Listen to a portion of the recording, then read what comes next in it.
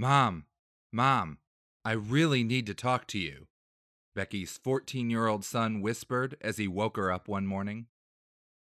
Becky awoke out of her sleep and glanced at the clock. Her eyes focused on the numbers 1, 2, 4. 1:24 in the morning, she thought.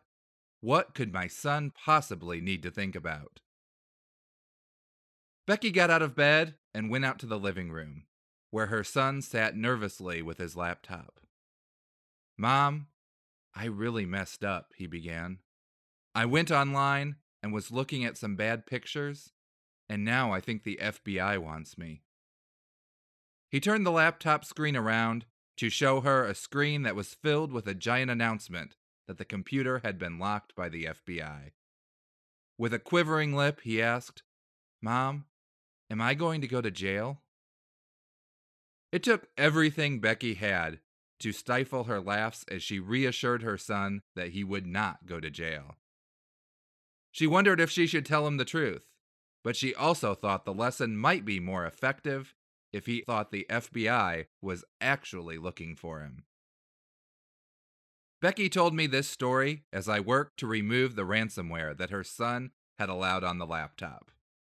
She had intentionally waited a couple of weeks to get it fixed, and she told me about the changes she would be making once the laptop was clean. With the ransomware gone, she would put an internet filter on the computer, and the laptop would also be placed in her bedroom after a certain time each night. Unfortunately, internet porn isn't even the biggest danger for kids online these days. Finding future victims for human trafficking has also gone virtual, and it's even easier because a 30-year-old man can claim to be a 14-year-old girl. Add in stalking, cyberbullying, and a myriad of other threats, and you begin to realize that your kids face serious danger online. However, you don't have to give up as a parent. You can help keep your children safe online. Today, we're going to move beyond helping you stay safe and discuss how you can help your kids stay safe online.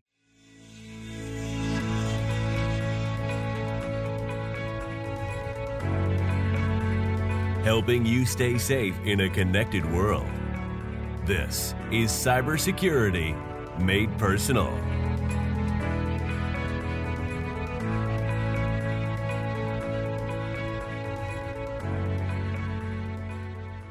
Welcome back to the Cybersecurity Made Personal podcast, the safest podcast on the internet. According to a 2016 report by the Center for Cyber Safety and Education, 40% of children 4th through 8th grade have communicated with a stranger online in some form. Of those, 53% admitted they revealed their phone number, 6% revealed their home address, and 15% discussed meeting that stranger in person. Despite this, a study by the security company AVG revealed that only 43% of parents talk to their kids regularly about their online activity. So despite the increasingly digital life that our kids are now living, discussing how to live that life safely is a regular topic of conversation in less than half of American households.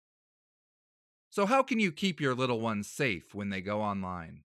Here are 6 steps. The first and probably most important step is to keep open communication with your kids. Remind them of good security and privacy practices and encourage them to tell you when someone they don't know contacts them online. Regular communication will help you identify what your children have been doing online, even without any of the other tips that I'll mention later. It's important to review these principles on a regular basis. In the workplace, many companies are beginning to realize that the idea of holding a security review once per year is nowhere near enough training for their employees. And these companies are working with adults, not children. With children, it's even more important to remind them of good practices on a regular basis. However, even when you have good communication with your kids, You don't want your kids to hide things from you. That's why you should follow up by monitoring their activity. In most cases, telling your kids that you'll be monitoring what they're doing is better than doing it without their knowledge. It will help with the communication when your kids know that you're monitoring them and why, and it will also prevent feelings of distrust that could occur if your kids find out you've been doing it without their knowledge. One place you should check is the browser history. You want to make sure that you know what sites your child is visiting. You don't want to be surprised to find out that your child was using an app that you didn't even know existed. However, do be aware that the history in the browser can be deleted or modified. Another place to look is your child's social media accounts. While social media is great for keeping up with family and friends, it's also a paradise for kidnappers and pedophiles. Private messaging gives these people the ability to interact directly with your children, and it also allows them to mask their identity. They could pretend to be younger than they actually are. The 12-year-old boy your daughter thought she was sneaking out with could actually be a 45-year-old predator or a human trafficker. Keep an eye out for new social networking apps as well. They can pop up and gain popularity among the youth before you've even had a chance to hear about them. We'll talk more about how you can protect your kids from these apps later in the episode. One of the best things you can do is to get on these social apps and use them. Get to know what features the app offers so that you can talk to your kids about how to use the app safely. Monitoring social media apps isn't just about making sure that your child isn't communicating with people they don't know. It can also be about watching out for signs of cyberbullying. Bullying in schools has always been a problem, but it has become a much larger problem now that kids can hide behind the relative anonymity they get on social media. While schools have worked to educate kids on bullying and cyberbullying, it is still happening at an alarming frequency, and only a small percentage of it is reported to anyone. Bullying is behind many mental health issues in children today, and in some cases, it can lead to suicide or other harmful activities. Many children are afraid to report bullying, so without monitoring your child's activities, it can quickly lead to harm or death before you even know about it. As the third step, you'll also want to make sure you use the right security software and tools. First, you want to make sure that all of your kids' devices have security software installed. Security software does more than just scan all of your files for infection. It also helps keep the bad guys from getting in. Another thing you may want to do is to have your child cover the camera when not using it. This could be as simple as putting a post-it note or a small piece of opaque tape over the camera, or you could purchase a small slider that can move back and forth as needed. This prevents someone from using the camera to spy on your child. If you're concerned that your kids are hiding their online activity from you, you can also install monitoring software on the computer. There's a variety of different programs you can use for parental monitoring. Many of these programs will do different things. Some will take screenshots of the screen at various intervals. Others will record all the websites your child visits. The best thing to do is to research which software will give you the information that you want to keep track of. A fourth way to keep your kids safe is to not give them administrator accounts on the devices. On a desktop or a laptop, an administrator has full rights to install software and make configuration changes. One great way to help make sure you know what your kids are up to is to make them come to you anytime they want to install something. If the computer is shared, this is even more important. You don't want your child to install something that will compromise the security of your device. Your child could download a program that looks harmless but is actually full of malware. It's challenging enough to recognize malicious downloads as an adult, so it will be even more difficult to get your children to recognize the signs of malicious software, especially when it appears to be an app that your kid wants to download. Phones and tablets don't usually have the ability to have multiple accounts on the device, but they do require identity verification before an app can be installed. If you set up your children with their own account, they can install any app without your permission. While a malicious app could certainly compromise your child's privacy, you also need to be concerned about your children charging money to a saved credit card. When you sign up with either the Google Play or the Apple App Store, you generally have to enter a credit card number that's used when you make purchases. Once the account is set up with a password, a fingerprint, or facial recognition, the purchase is approved using that method of verification. If you give your kids the password or use their fingerprint on the account, they can also make purchases using your credit card. In fact, the reason why some form of identity verification is required is that both Apple and Google were forced to settle lawsuits over purchases that were made by kids without the permission of the parents.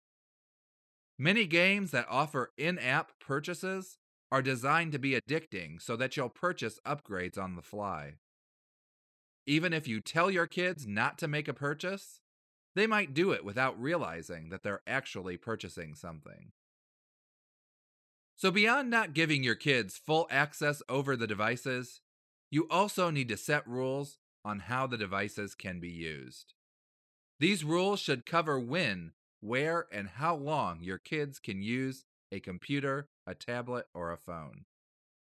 Obviously, the majority of these rules are intended to control overuse of the devices for games and other non-essential activities. If your child is working on a major research paper for school, you may want to consider lifting these restrictions, provided that your child is actually doing research and writing. Some devices have these controls built into the software. For example, both iOS and Android offer robust parental controls to block websites and control the amount of time your child spends on the device. The device can also keep track of the amount of time your child spends using it and report that time back to you. Parental control software can also do this on devices that either don't come with built-in controls or don't have the features you want. You should also limit where in your house the kids can get on the internet. There's almost no reason for a younger kid to need to use the internet in the bedroom. Limit internet use to public places of the house only. Unfortunately, there's not an easy way to only allow access from certain rooms in the house, unless you're able to limit the strength of the Wi-Fi signal to those rooms. While it's possible, it would be complicated to set up and maintain a system accurately. And finally, be on the lookout for changes in your child's behavior. If your child starts acting differently, pay attention.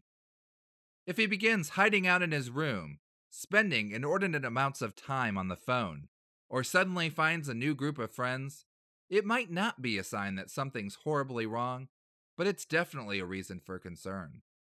Changes in behavior or personality could be a sign that someone is preying on your child is being bullied, or your child is engaging in other activity he or she doesn't want you to know about. Also, be aware of any gifts your child receives. A predator might give gifts to your children, but of course your child is going to be told to give a different story, such as that the item was obtained through a trade with a friend. Keep an eye out for new items that your child brings home. Keeping your kids safe has always required work. Even before the internet, parents needed to talk to their kids about the threats they could face, like kidnapping. But the internet has made it even easier for your children to access things you don't want, and for other people to reach your children. Pedophiles can hide behind the anonymous cloak of a computer screen, acting like a young boy or girl until it's time to strike. Bullies can hide behind a keyboard, spitting out their venom to torture innocent children. And kids can discover plenty of sites that you don't want them to see, either inadvertently or intentionally. But when you maintain a good relationship with your children and put in a little bit of work, you can help protect them from the dangers that exist, both virtually and physically. It takes work, but in the end, it's well worth the effort. That's all for today. Thanks for listening, and be sure to come back next week when we will go in depth on a topic that we've already mentioned a few times on this show: two-factor authentication. Until then, stay safe.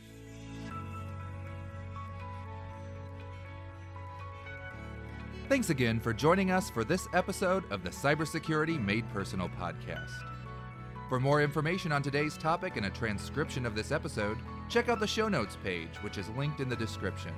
If you enjoyed the show, we would love it if you would subscribe for free on Apple Podcasts, Google Play, or wherever you listen to podcasts. While you're there, we would also appreciate it if you could take the time to rate and review the show. It really does help us get noticed. Cybersecurity Made Personal is provided for educational purposes only. Please do not take any action on your computer, phone, or other device unless you fully understand what you are doing and the possible consequences. Visit cybersecuritymadepersonal.com/disclaimer for more information. Cybersecurity Made Personal is a production of Personal Cybersecurity, LLC. I'm Jim Herman. Thanks for listening, and stay safe.